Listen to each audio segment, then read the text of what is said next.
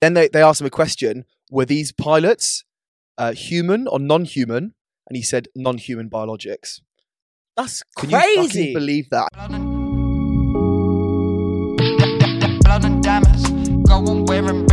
Yes, guys, and welcome back to episode 23 of the Larger Than Life podcast.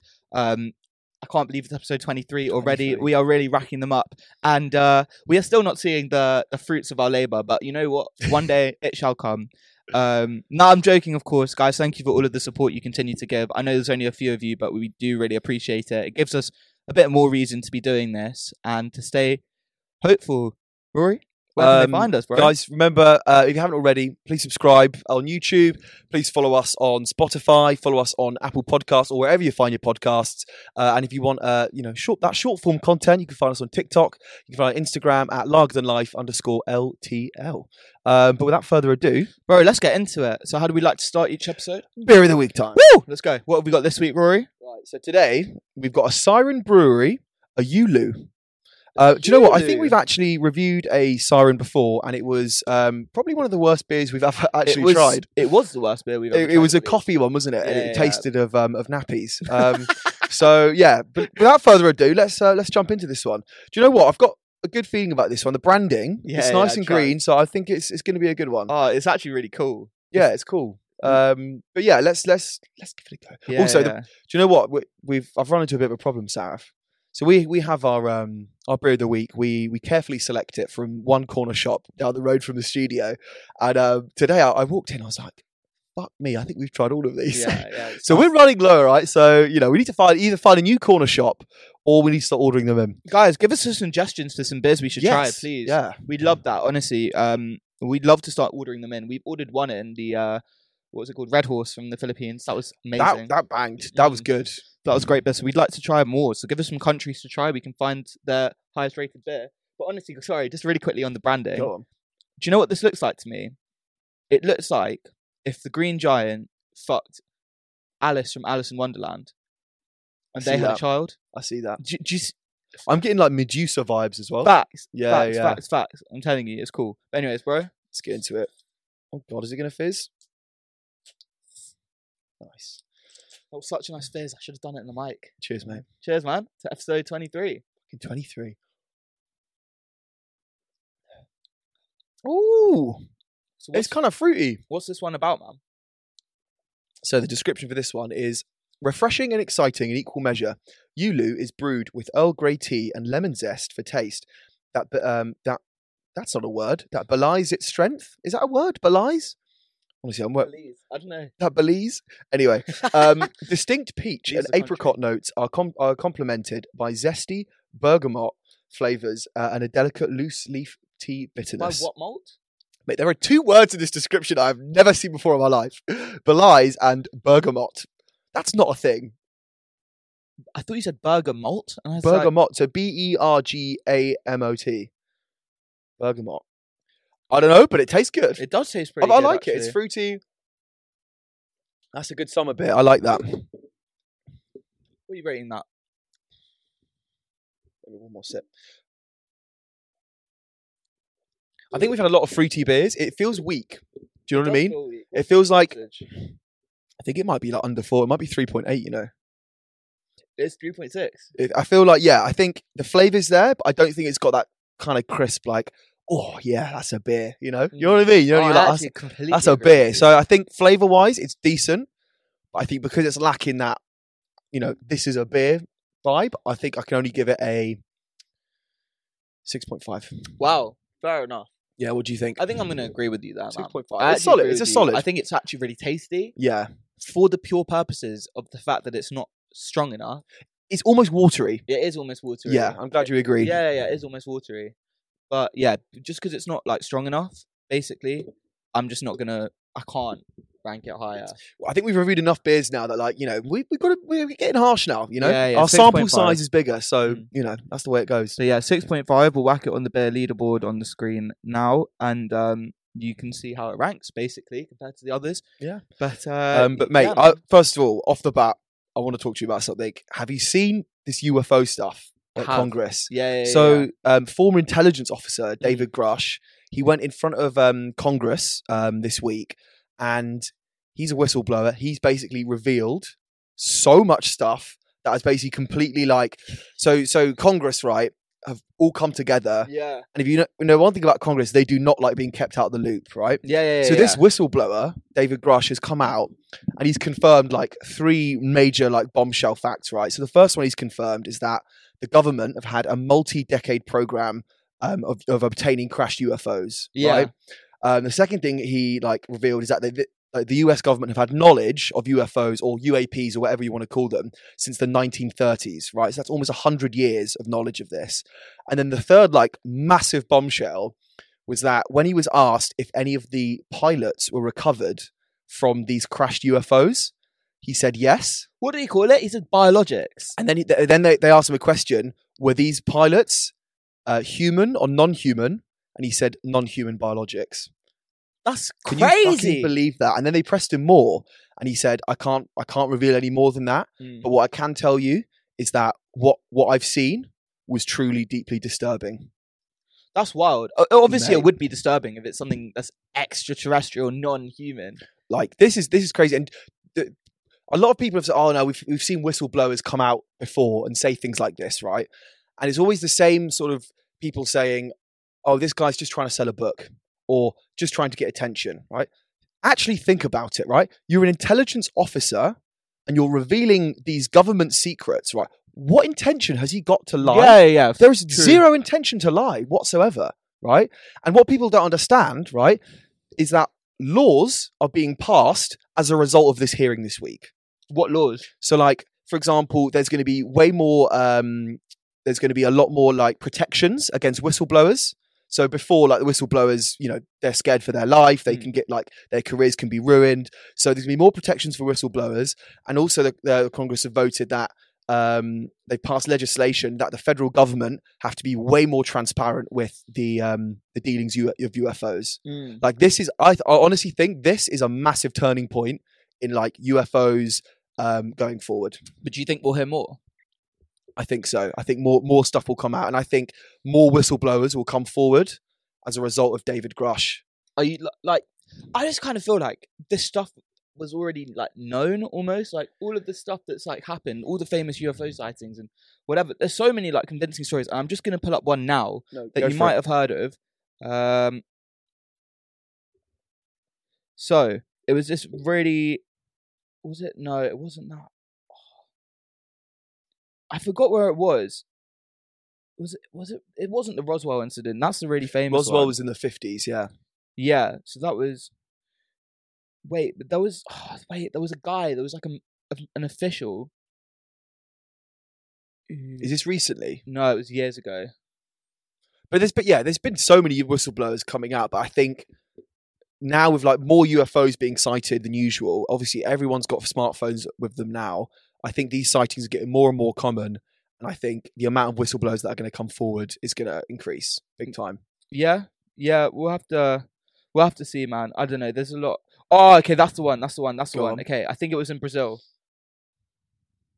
So the Roswell incident, was that in New Mexico or Mexico? Yeah, it's New Mexico, I think. Okay, so I'm just going to whip it up because this one's very interesting. Oh, it was. Okay, so basically in 1996, apparently it was residents of this area in Brazil that claimed to see one or more strange creatures and at least one unidentified flying object, right? So apparently another association, there's other associated claims that basically include the capture of one or more of these extraterrestrial beings by the Brazilian authorities. There was also animal fatalities at a zoo, and apparently a woman who was impregnated by extraterrestrial kid. That's garbage. But I forgot what it was. But basically, apparently there was this one guy who was like an army official. He basically, I think there was like a girl who was like knocked unconscious or something by like the UFO, or rather, he touched like an object that was from like an extraterrestrial thing. Apparently, he died like 2 or 3 days later because he touched the UFO. Completely unknown causes. Really? Like, yeah. And it was just because he was exposed to this like extraterrestrial shit. So I feel like stuff like that is super compelling. Oh my, yeah. Honestly, like, And the stuff like, I mean, I've only sort of given like the main highlights there, but some of the stuff he was saying was like the stuff that he's seen and the stuff that they've acknowledged like defies the laws of physics. Like this is huge. And the fact that like Congress are now like Republicans and Democrats are literally joining forces to like make UFO sightings and make reporting of it like more transparent and get the federal government to like reveal more secrets and stop being so closed about it. I think this is a big turning point. I think the best thing about that happening is that there's going to be less incentive for people to lie about claiming there's UFOs, because if it's going to become more of a common occurrence where actually it's now recognized, people aren't going to get the same attention that they once did by talking about UFO sightings. Exactly. So now it's almost giving more reason to legitimize it. And like, look, I believe in it. Oh, 100%. Yeah. Like they can't all be bollocks, can they? No, definitely not. And it's like with if you think about the level of technology that we've got now as like the human race, why is there such thing as a UFO? Like we should be able to know exactly what the fuck that is. Yeah. And if we can't, what's the next explanation? Oh, it's beyond our laws of physics and understanding. And yeah. That's why we can't identify it. Yeah. No, exactly. But yeah, it's exciting. I'm excited. I hope more whistleblowers come out. I want confirmation of aliens. I want to see what they fucking look like. Was it David Grush who said that like the technology is something like 50,000 years ahead of ours? He might have done. I'm not too sure about that. It's not for hours. Years. Wouldn't be surprised. I mean, if they can get here. Yeah, exactly. But I mean, it's crazy, really. Like when you think about it, like the earliest civilizations of humanity didn't develop until it was between 4,000 and 3,000 BC, right? So if you think 50,000 isn't a lot, it's not in the grand scheme of time, but that is so far advanced. That's crazy, beyond comprehension, to the point of being beyond comprehension. And that's why they're UFOs, because we don't understand it. We don't understand how it can be here. No, exactly. But yeah, man, I'm excited to see what happens. I just hope that like the world doesn't decide, because I know one thing Grush said is like a big part of their work, or someone else on Grush's side. So the big part of their work is determining friend from foe. Listen, right? If aliens are here or coming here, and there's UFOs that are coming to the Earth, yeah, no way they're like enemies and trying to hurt us. Well, they would have wiped us out by now. Exactly. Yeah. No chance. And if we try and declare war on them, they will just wipe us out. Just leave it, man. I think they're just chilling, man. They're just watching from above and be like, yo, season 20 of Earth is lit, bro. Yeah, exactly. Realistically. Yeah. For all we know, like, I don't know, they could just be refreshing each time. I don't know. They're loving it, man. It's like, we're basically their Netflix, you know? Facts, man. There's so much drama on this earth. So much drama. That's the thing. These intelligent beings have definitely figured out a way to live in harmony. Honestly, we have given them content. We have given them such incredible content, man. Imagine, bro. Honestly. Yeah. But yeah, if there are any like aliens watching and stuff, just know, listen, me and Rory are on your side. Yeah, like, mate, hit us up. Do you know what? Let's get them on the pod. We're getting them on the pod. Yeah, come on, man. Honestly, yeah, we'd love it. But no, very interesting. Let's see what happens. 100%. But yeah, on a slightly different note. Very different note. I went to watch Barbie this week. Like, I've got something to say after we go ahead. But like, just first of all, I want to say, like, went to Wandsworth Cinema, Cineworld, and I go to the cinema a lot, all the time. Wandsworth Cineworld is always dead. Like, no one's there. Like, maximum 10 people in the cinema, right? Yeah. I have never seen it more packed in my entire life. And this wasn't even opening weekend. This was like Tuesday. Like, it released on the Friday before. Like, it was heaving, right? In the cinema I was in, every single seat was taken up. Wow. People were coming in dressed as pink. Like, people were like it was actually really nice to see. Like, especially like with all the flops we've talked about recently, like the discourse around cinema has been, it's dying, right? I've not since Star Wars The Force Awakens came out in 2015 have I seen like this much buzz and this much like people dressing up and getting involved in the cinema again. And actually, as a big fan of cinema, and I want the cinemas to survive, it made me happy. Like, it was great to see. But yeah, as for like the box office and stuff, yeah, dude, this film has made bank, bro. Yeah, it has made so much. So a little stat for you, right? So it's made in 6 days. It's made $500 million. Fucking hell. Right.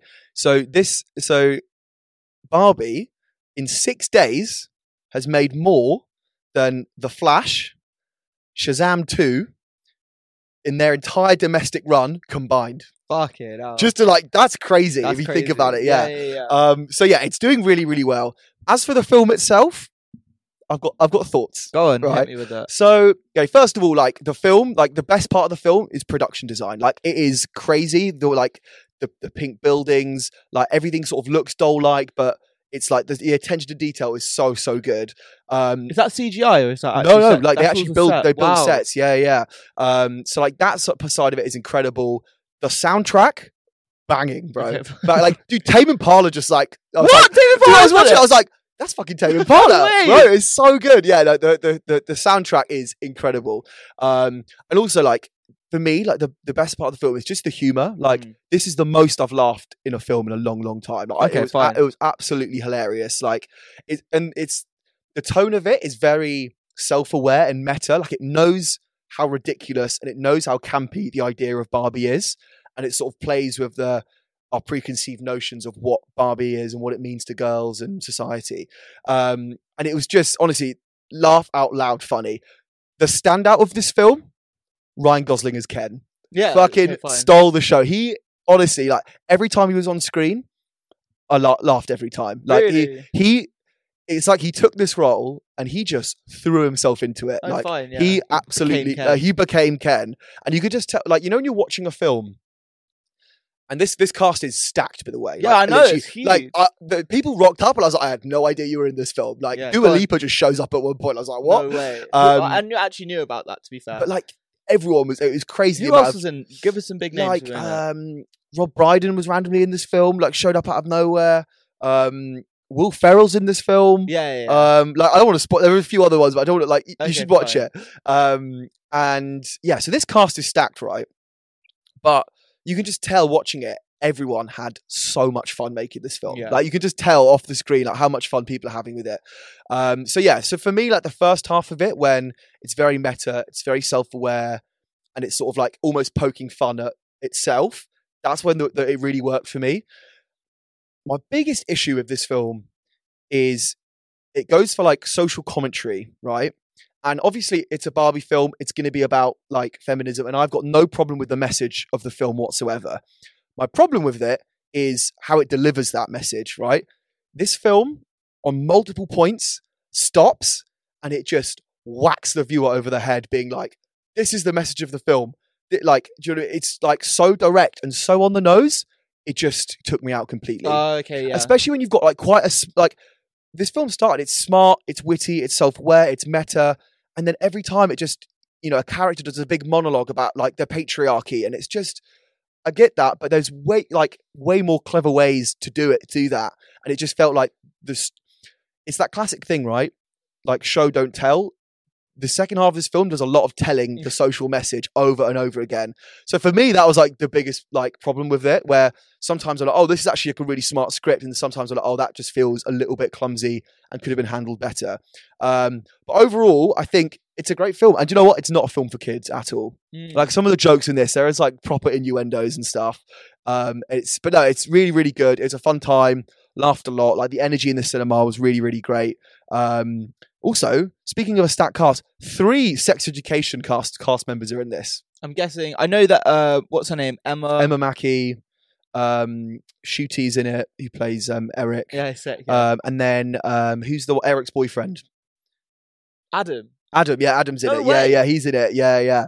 So he's in it as well. But honestly, there are some really funny running gags. So I think if you're I never owned a Barbie when I was a kid, but if you're a fan of Barbie, I think they go for some really deep cuts. So they reference these weird Barbies. So for example, in the beginning of the film, there's pregnant Barbie, and they're oh Jesus, I thought she was discontinued, get her away. Do you know what I mean? They're poke fun and stuff. And then there's weird Barbie who's been played with too hard in the real world, who's got, crayon all over her face and messed up hair and is constantly doing the splits. And it's it's just absolutely bonkers. But yeah, the film is at its best when it's knows what it is and it's just going for the ridiculous and going for the camp. And it just falls apart a little bit when it's whacking you over the head with its social message. Worth seeing? Do you know what? I'd say, yeah, it's a fun time. If you just go in with an open mind and, it's just, embrace the ridiculousness of it all, I think you'll have a good time. I do want to. Also, it's such a big pop culture moment at the moment. It's you may as well just go and make the most of it, right? Facts. And I think watching this at home would not be near as good. Okay, you want to watch it with an audience who are laughing along with it, I think. I think so. That does make stuff more funny. It does, 100%. I think a lot of the jokes actually I wouldn't have like laughed out loud at. If people weren't laughing around you. Oh, it's just that thing. It's like going to a stand-up comedy night is so much better than watching it at home. Yeah, like, bro, it's the reason that like sitcoms used to have like applause tracks. Yeah, exactly. It sort of like encourages you to laugh. So yeah, definitely one to watch on the big screen. But yeah, overall, I had a really fun time with it. Like, I would recommend it. Like, ticked all the boxes. But yeah, just some stuff which I think could have done with a few rewrites. But I'm sure that was intentional because you can't be the first person to point that out.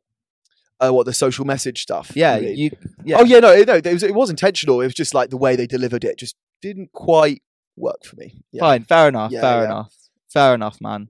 But yeah, I do want to go see it. But speaking of films, man, there's something I wanted to talk about, which might seem completely irrelevant, but actually, I guess you could also say it's along the feminist movement kind of thing. Okay.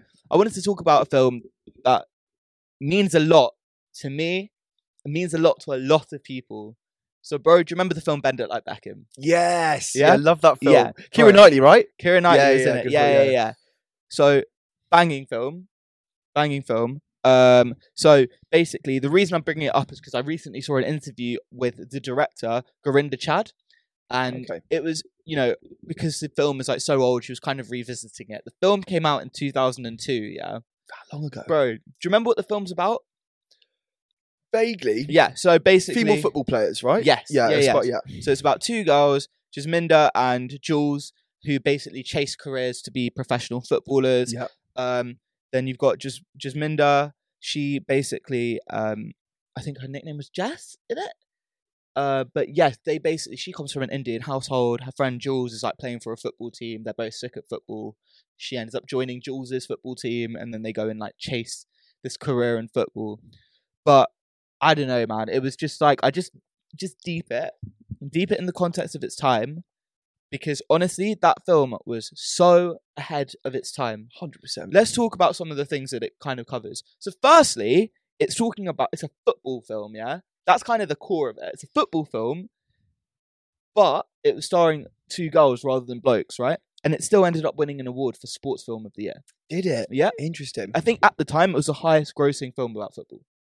Wow, that's crazy. Yeah, with like, and it was about women rather than men's football. Yeah, and obviously, as we know, there's a huge debate that's been constantly going on, kind of throughout our lifetimes. Really, it's about like equal pay between men and women in sports, especially football, right?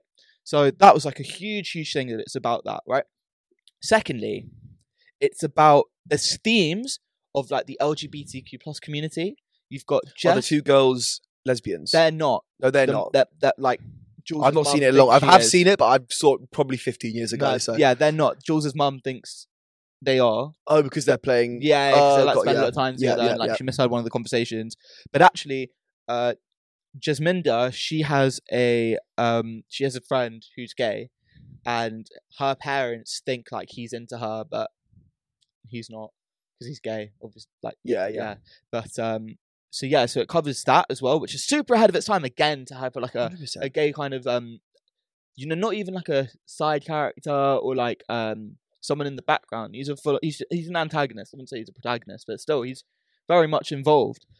And then finally, it's about an Asian family, but more so, it paints a completely different light of Asians in like media at the time compared to like everything else. And it's a struggle that was still going on throughout my childhood, to be honest, right into like my teen years, of like Asians, specifically like Indians, being completely misrepresented in like film, TV, everything. I'm gonna give you some examples of that, right? Apu from The Simpsons. Yeah. Big. Rajesh Kuthrapali from The Big Bang Theory. Yeah. And then you've got Baljeet from Phineas and Ferb. Like, we're not all nerds. Yeah. We're not all like just owning corner shops and stuff like that. And we're not all basically just losers. I mean, Rajesh Kuthrapali is literally such a loser in The Big Bang Theory that he can't even speak to women. I mean, think about that. You've picked the Indian character to not be able to speak to women. To not be like, think about the impact that has. And on TikTok now, all you see loads of videos of people going around, and there's guys who go round to girls and say, "Oh, what race wouldn't you date?" And you'd be surprised the amount of times they say, like, Indians. Really? Yeah. That's so bad. Why? It's obviously because of the way that media has represented us. Yeah. It's been a big problem. And I'm going to come back onto that in a second. But I just wanted to speak really, really briefly about Gurinder Chad, because I really think, like, she's got an amazing story from what she kind of came from and how she dedicated herself to really just going down the path less traveled by. Right, so she was born in Kenya and she came to the UK as a child when she was 2 years old, moved to Southall, which, as some people may know and some people may not, it's like a huge hub for like Indians in London. So her father basically faced discrimination as well as soon as she moved over. He used to be a clerical worker in Barclays Bank in Kenya. He went into a Barclays Bank in the UK and wanted the same job. And they literally laughed in his face. They're like, there's no fucking chance you're going to be able to get a job working here. Like, speaking like that, with the turban, with the beard, like, not going to happen. Oh, yeah, he had a turban and a beard. So she was, she's Sikh. So he ended up opening a shop just to basically keep the economic stability at home for his family. So she then also stood up against some cultural oppressions within Indian culture. Indian culture is very patriarchal. So, for example, a lot of the time in the culture, especially traditionally, it was like women are at home, like cooking in the kitchen, and essentially like serving the men. That's kind of like a part of it. She refused to cook for her father and the guys in her family. Yeah, she refused. She's like, I'm not going to fucking do that. Good on her. Yeah, she refused to wear Indian clothing despite being a first generation like immigrant into the country. So she stood up against that. She also faced sexism in her school. She wanted to go to university. I think she wanted to go to the University of East Anglia to study. She really liked geography, so she wanted to do something geography related. I think the course was, I've got it written down. What was it? Something to do with like geography and economics. Studying politics and developmental economics at the University of East Anglia. She went to her careers advisor to discuss that with her. To discuss that with her careers advisor. Careers advisor laughed in her face and said, "You should do a secretarial degree at some lesser university." Jesus Christ. Yeah. Man. Yeah, exactly. So she fully just had to face all of this oppression growing up, and she stood against it. She ended up going to the University of East Anglia to study that qualification. She then got a job for the BBC as a news reporter initially, which is amazing because I think she then went on to study journalism. And she went on to direct, I think she directed 8 full feature films. Wow. A few short films and a couple documentaries as well. And she went and won Best Sports Movie, ESPY, in 2003 for Bend It Like Beckham. And then she also won a Glamour Award filmmaker. So honestly, this film that she made, Bend It Like Beckham, and all the films she also made Bride and Prejudice, and I think she made, what was it? I think it was Bargy on the Beach. Sorry, she made Pride and Prejudice. Bride and Prejudice. Yeah. So, honestly, she just did so much for the culture, and it really means a lot because, as I mentioned before, when you're growing up being Indian and seeing the way that you're being portrayed on TV and film, you can then see the direct correlation of that in the people you're meeting. Like, I wouldn't say I ever experienced racism, but certainly microaggressions of like, you know, I once approached a girl and I fully had a girl tell me, sorry, I don't go for Indians. That's like, why? Like, do you know what I mean? Like, to me, that just didn't make sense. That's crazy. And it just sucked. But, you know, her being able to make a film that portrayed Indians in such a cool way, like, Jasminda is a fucking icon for all of us, really, especially when we're younger. And it's a shame that it was like one of the only films at the time that did that. But then, as I've got older, things have got like a lot better. Indians are way more, you know, integrated into like films. What's that Netflix series? Never Have I Ever? Yeah, that portrayed as the Tamil actress. That's done really, really well for the Asian community and South Asian community, which is great. So we're seeing a lot more of us. There's someone who went to my school, Rish Shah. He's gone on to be in, I think he was in Never Have I Ever as well. Oh, really nice. He was also in, he was in Is Miss Marvel Miss Marvel, Miss Marvel, sorry, not Never Have I Ever. He was in Miss Marvel. First Muslim superhero on screen. There you go. Yeah. So he was in that film. Amazing. In that series, and he was people like that. That's just doing like amazing things for us. But there's something really else that I really wanted to talk about, right? And it was just basically just about this huge Asian subculture that used to exist back in I think it was the 80s and the 90s, basically. So Indians, like, the way media's represented Indians has just basically portrayed, okay, maybe some element of truth, but it's completely misrepresented the culture, and especially those who kind of moved to the country maybe in the 60s, 70s, 80s. And yeah, basically, there was like, a lot of people don't know this. There used to be this huge underground South Asian kind of raving culture. Really? That used to exist. No way. And there's a company out there which currently represents something that's a core part of the history of the UK raving scene called Daytimers. Back in the 80s and 90s, you used to have kids and, you know, young adults, and they used to go raving, man. They used to go raving. They used to listen to like Indian music and like garage and like everything else you can think of. And it was called Daytimers because they had strict parents that gave them strict curfews. So they used to go raving during the day. No way. So they could be back for 10 o'clock. They could be back for whenever their curfew was. Wow. And it was a huge movement in the UK. So these would literally happen in the middle of the day. And it was like our rebellion, basically, as Asians. Like, this is what we used to do. We're fucking cool. Do you know what I mean? You can't just put all Asians in one box because of Rajesh Kuthrapalli. Nah. We're representing people out here. We're doing like cool shit. We just had to find different ways to do it. But regardless, you know, that's why it really irks me at these characters, because that's what I was then led to believe as I got older. You internalize that. 100%. What you see in the media or what you hear, like, you end up, like, as a young kid, impressionable kid, you end up internalizing that, and you think, oh, well, maybe all I can do is work in a corner shop, be a doctor. Like, do you know what I mean? It's, yeah. Bro, I just used to drastically think, like, this is the way that Asians are. Like, we aren't cool. Do you know what I mean? And that sucked. And then I learned all about this kind of subculture. That's so cool. I had no idea about that. That's so cool. Garinda, is it still going? Yeah, Daytimers are still going. Is it? It's not the same movement. Obviously, times have changed, and like we're now talking about second, third gens, generation who have been in the country. Now probably don't have curfews. Yeah. So like the raves still happen. I've been to one. They still happen. There was a guy who went to our uni who was in our year. Who was a DJ for Daytimers.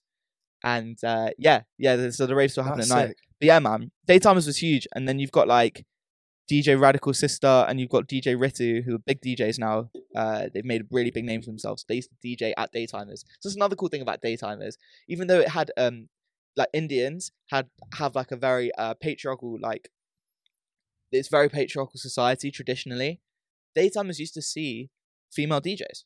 That's go cool. Up, which in the 80s and 90s, that's huge. You know what I mean? That's so huge. But yeah, man. Apologies, I went on such a big tangent, but it just means a lot to me, and I wanted to express that. I love that. Thanks, that was really, really. Mate, I didn't know any of that. The Daytimers, didn't know about that. The director, like, and putting it like that, Bend It Like Beckerfield was so ahead of its time. So ahead of its time. And you know what? After hearing that, like, especially with how big female football is now, like, it's so much, but people actually watch it now. Yeah. Like, they need to make a sequel. They need to make a sequel ASAP, because like when you're hearing it like that, it sounds so ahead of its time. Let's do it, man. We'll make it. We'll write it and then submit it. Yeah. Nah, but honestly, if anyone happens to be watching this, please send this to Garinda Chad. I'd love to see a sequel, and also I'd just love for her to know how much she means to me for creating that film. That's inspiring. But yeah, man. Anyway, moving on swiftly. Yeah, moving on. Bro, there was 2 albums that recently came out. Yes. So the first one, listened to this morning actually when I was at the gym. So Utopia, Travis Scott. Honestly, it might be too early to say. It's a classic. It's a classic. Mate, it was classic. Bro, like 30 seconds in, I was like, it's a classic. Listen, I loved Astroworld. I loved Rodeo. Like, but I think Travis Scott's recent run of features, I think, has been a little bit lacking. It's just you can just tell he's not putting any effort in. After hearing this album, you can tell he puts all his effort into his albums. Like, it is honestly. And do you know what I love about it? This doesn't just sound like another Astroworld. Like, the sounds and stuff that you're hearing, completely different, unlike anything I've heard before. You know, when you're listening to a song, like the one I'm thinking of is God's Country. Just hearing it, it's like, so God's Country, which is one of my favorite tracks on this album, it's a Kanye West throwaway. Oh, really? So there's two songs. I like that song a lot. So God's Country and Telekinesis, right? Yeah. They were both originally supposed to be on the Donda album, and they were recorded back in 2020. And you can actually find the originals on YouTube. So God's Country you can find on YouTube, and originally had Kanye West in. And Telekinesis was originally called Future Sounds. And obviously that was a Kanye West song, but he ended up dropping it. I'm so happy that these two made it into this album, because they are absolute bangers and probably two of my standouts of the album. But yeah, my general thoughts of this album is that I think this is the Yeezus of Travis Scott's discography. So for context, when Yeezus came out, it was this weird, experimental, out there, kind of dark, kind of like, do you know what I mean, rough around the edges. Like, this to me feels like that. Okay. If Astroworld was the graduation, it kind of like, you know, catapulted Travis Scott into the mainstream. This one is like, he's just going for different sounds that he's never ever done before. Like, honestly, and do you know what the best part about Travis Scott albums are? He doesn't put the features in the song title. So you listen to it for the first time, and then suddenly when like you hear Drake come out, it just comes out of nowhere, and it's just and you're just like, which song is Drake on again? I think it's called. Bear with me a sec. Hang on, because I think he is in. I think it's Meltdown. Meltdown. Yeah. Was so he's Meltdown or Sirens? I'm no, sure. Was Lil Wayne on one as no, well? Lil Wayne, I don't think is in it. But Drake was. I think. Meltdown. Yeah. So he's in that. And like, I tell you what, another standout one for me is Circus Maximus.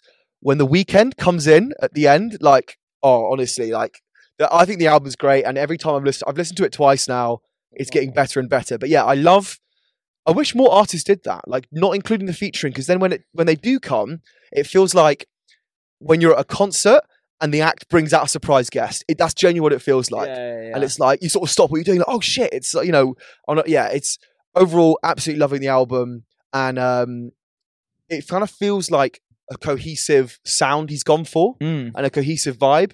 Whereas a lot of albums kind of feel like a playlist, you know, and it's like, we'll make all these songs and then we'll just chuck them in a thing and release it. This feels like if he made a song that didn't fit the aesthetic of this album, it wasn't included. Like, and it feels dark. Like, if Astroworld was, you know, felt like an acid trip in a theme park at the daytime, this feels like an acid trip at nighttime. Do you know what I mean? It's that kind of like dark, grungy vibe. But yeah, absolutely love this album. I'm excited to hear it, listen to it again. Wow. It's really good. Honestly, I know you've listened to a few songs. Put your earphones in, sit, just listen to it. And it's like, also, he sounds hungry again. Like, he's actually rapping his arse off here. And like, the production's insane. And he's just, I love how he's not rehashed old sounds and he's just gone for something different. But yeah. Also, you know, he was originally going to be doing a concert at the Pyramids. Did you see? So oh my god, I saw that. Yeah, his launch party was going to be in Cairo by the Pyramids. Last minute, like 2 days before it was about to start, got cancelled. Why? Because apparently there was like production issues or something like that. But he's come out and said it's still going to happen. It just won't be on launch day of Utopia. People have already bought tickets. But can you imagine? Yeah, I want to go. Imagine fucking listening to Travis Scott by the fucking Pyramids. Yeah, it would be insane. Pyramids, it took me a while to like try and comprehend. Yeah. What do you mean? What do you mean? Pyramids? I remember seeing that. No, bro, let's go. That would be insane. I'd honestly give my left testicle to go to that. Like, I would honestly like. Right, how much would you pay to go? Pyramids, Travis Scott. Things, because you're going to the Pyramids as well. Okay, and I'd have to buy my own flights to Egypt. Yeah.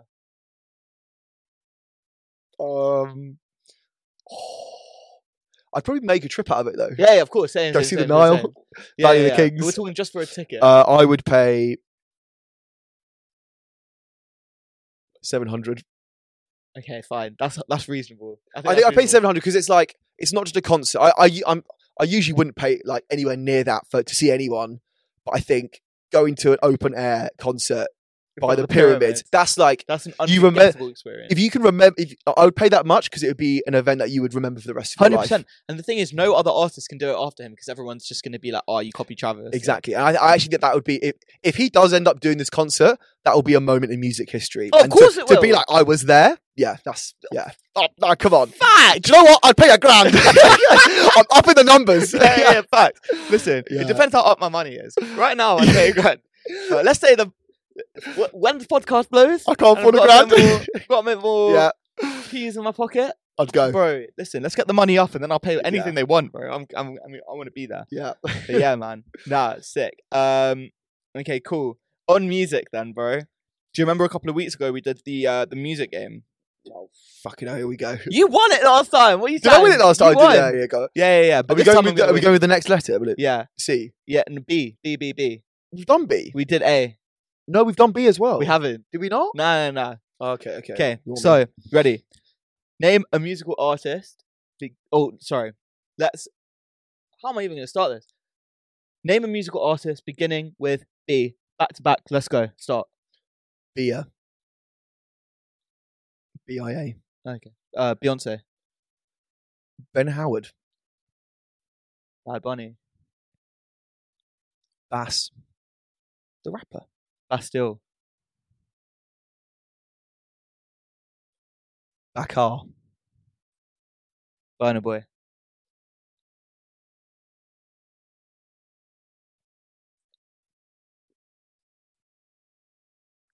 Fuck. Fuck, I'm done. You done? Oh, I just got blank, bro. Oh my god. Whoa. Fuck. Got a few more in the bank. Got B-52s. I don't know if we could class the Beatles. You've definitely prepped this. I did prep. You could give me a chance. I did prep. Dude, it's so hard when you haven't thought about it. Bastille came off the dome. Bastille, you got that from Bass. Yeah. That was a good recovery there. I like that. And then B-52s. Who else? There's loads, man. There's I've run out now. It's really hard, isn't it? You just sort of freeze. I'm trying to think of like different genre. What like? Let me whip out. Bach. Beethoven. Fuck Beethoven, bro. And then who else? I'm just gonna look at my artists. Who have I got? I don't even know, man. There's loads. But yeah, if we've missed any obvious ones, let us know in the comments. And we're gonna do. What do you see at some point? Which I'm looking forward to. B.O.B. Yeah. BB King. BB King. Oh fuck, BB King. Fuck, I'm so annoyed at myself. Yeah. But yeah, guys, let us know in the comments if we missed any obvious ones. But yeah, man. Cool. Cool. So there was an interesting backstory I wanted to give you, if that's all right. Okay, cool. So this is something that I kind of had known about, but I just wanted to tell you about it because I think it is really, really cool. So, do you like KFC? I love KF. Okay, fine. Fine. So I can't lie, I've gone off it recently actually. Why? Because I just don't think it's like all that. Like I used to love the hot wings. I just think I can get better ones at like Morley's to be completely honest. The Zinger Burger? You don't fuck with the Zinger Burger? I'll fuck with the Zinger Burger, but again, I just feel like my local chicken shop. Okay, what about the OG pieces though? Yeah, okay, yeah. Original recipe. Yeah. Come on, juicy. No, I'll give you that. The OG the pieces? Yeah, they're juicy. And that gravy? That gravy! I don't know what the fuck's in that. It could be crack, but I'm here for it. I mean, it's so good. It's literally just like the congealed like bone marrow. I actually once saw a video of them making the gravy, and they basically sweep all the excess shit off the chicken, and they put it into like a grinder. Yeah. And to this day, I still have gravy every time. It's so good. Do you drink the gravy after? Of course, I drink the gravy. Facts. I'd be sipping that shit, right? But if people are looking, I'll try and do it discreetly. I'm like, yeah. It comes out hot as well. They call it the sip of shame. It is the sip of shame. But yeah, man. Anyway, so KFC. Do you know? Obviously, you'll know it was founded by Colonel Sanders. He's the face of the logo. But do you know the story about Colonel Sanders? No. Okay, so this is really, really interesting. And when I found out about it, I was like, God damn, this is fascinating. So Colonel Sanders was born in 1890 and he had a very tough life. Very tough life. So I'm going to give a brief rundown, right? Colonel Sanders, born in 1890, right? His dad passed away when he was just 6 years old, leaving him to basically cook for the rest of his siblings. He dropped out of school when he was in the 7th grade to go and work as a farmhand. At the age of 16, he lied about his age and decided to enlist in the army until the next year, where he was honourably discharged. He then got hired as a labourer at a railway. However, when he was working at whilst he was working at the railway, he was also studying law. But he fucked up his law degree because he got into a fight. So he then basically, and I think that he then lost his job at the railway as well. He then had to move back in with his mum, where he decided to start selling life insurance. But unfortunately, he got fired for insubordination. In 1920, now at the age of 30, he founded a ferry boat company, and he tried to basically cash this company in to create a lamp manufacturing company.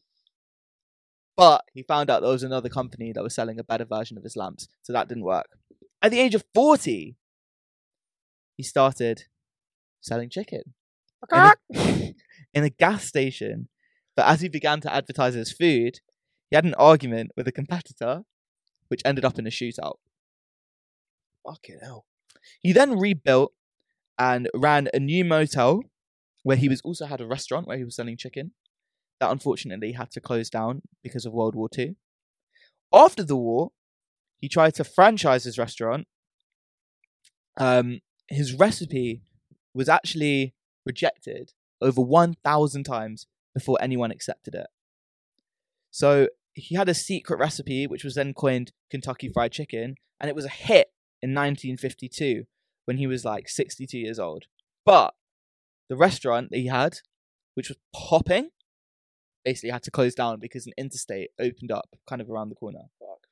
After this, he travelled across the US, and he was basically cooking batches of chicken from restaurant to restaurant, where he was basically making a deal with restaurants where he was earning like a nickel for each piece of chicken that he then sold.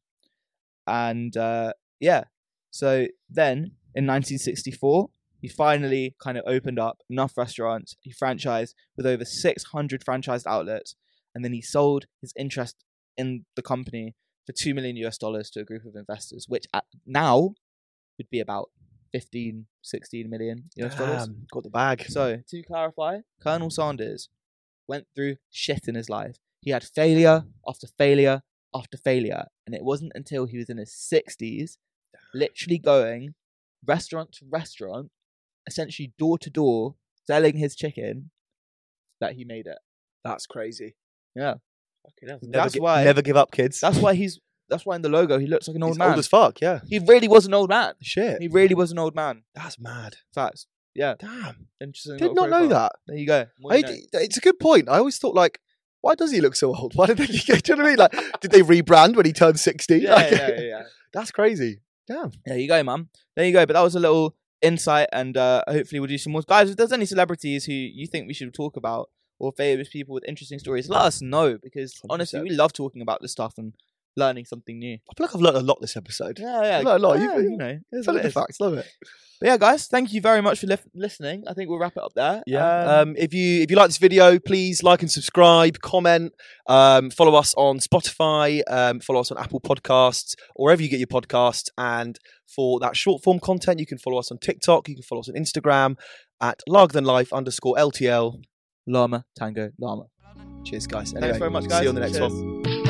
Blood and diamonds, go and wear 'em.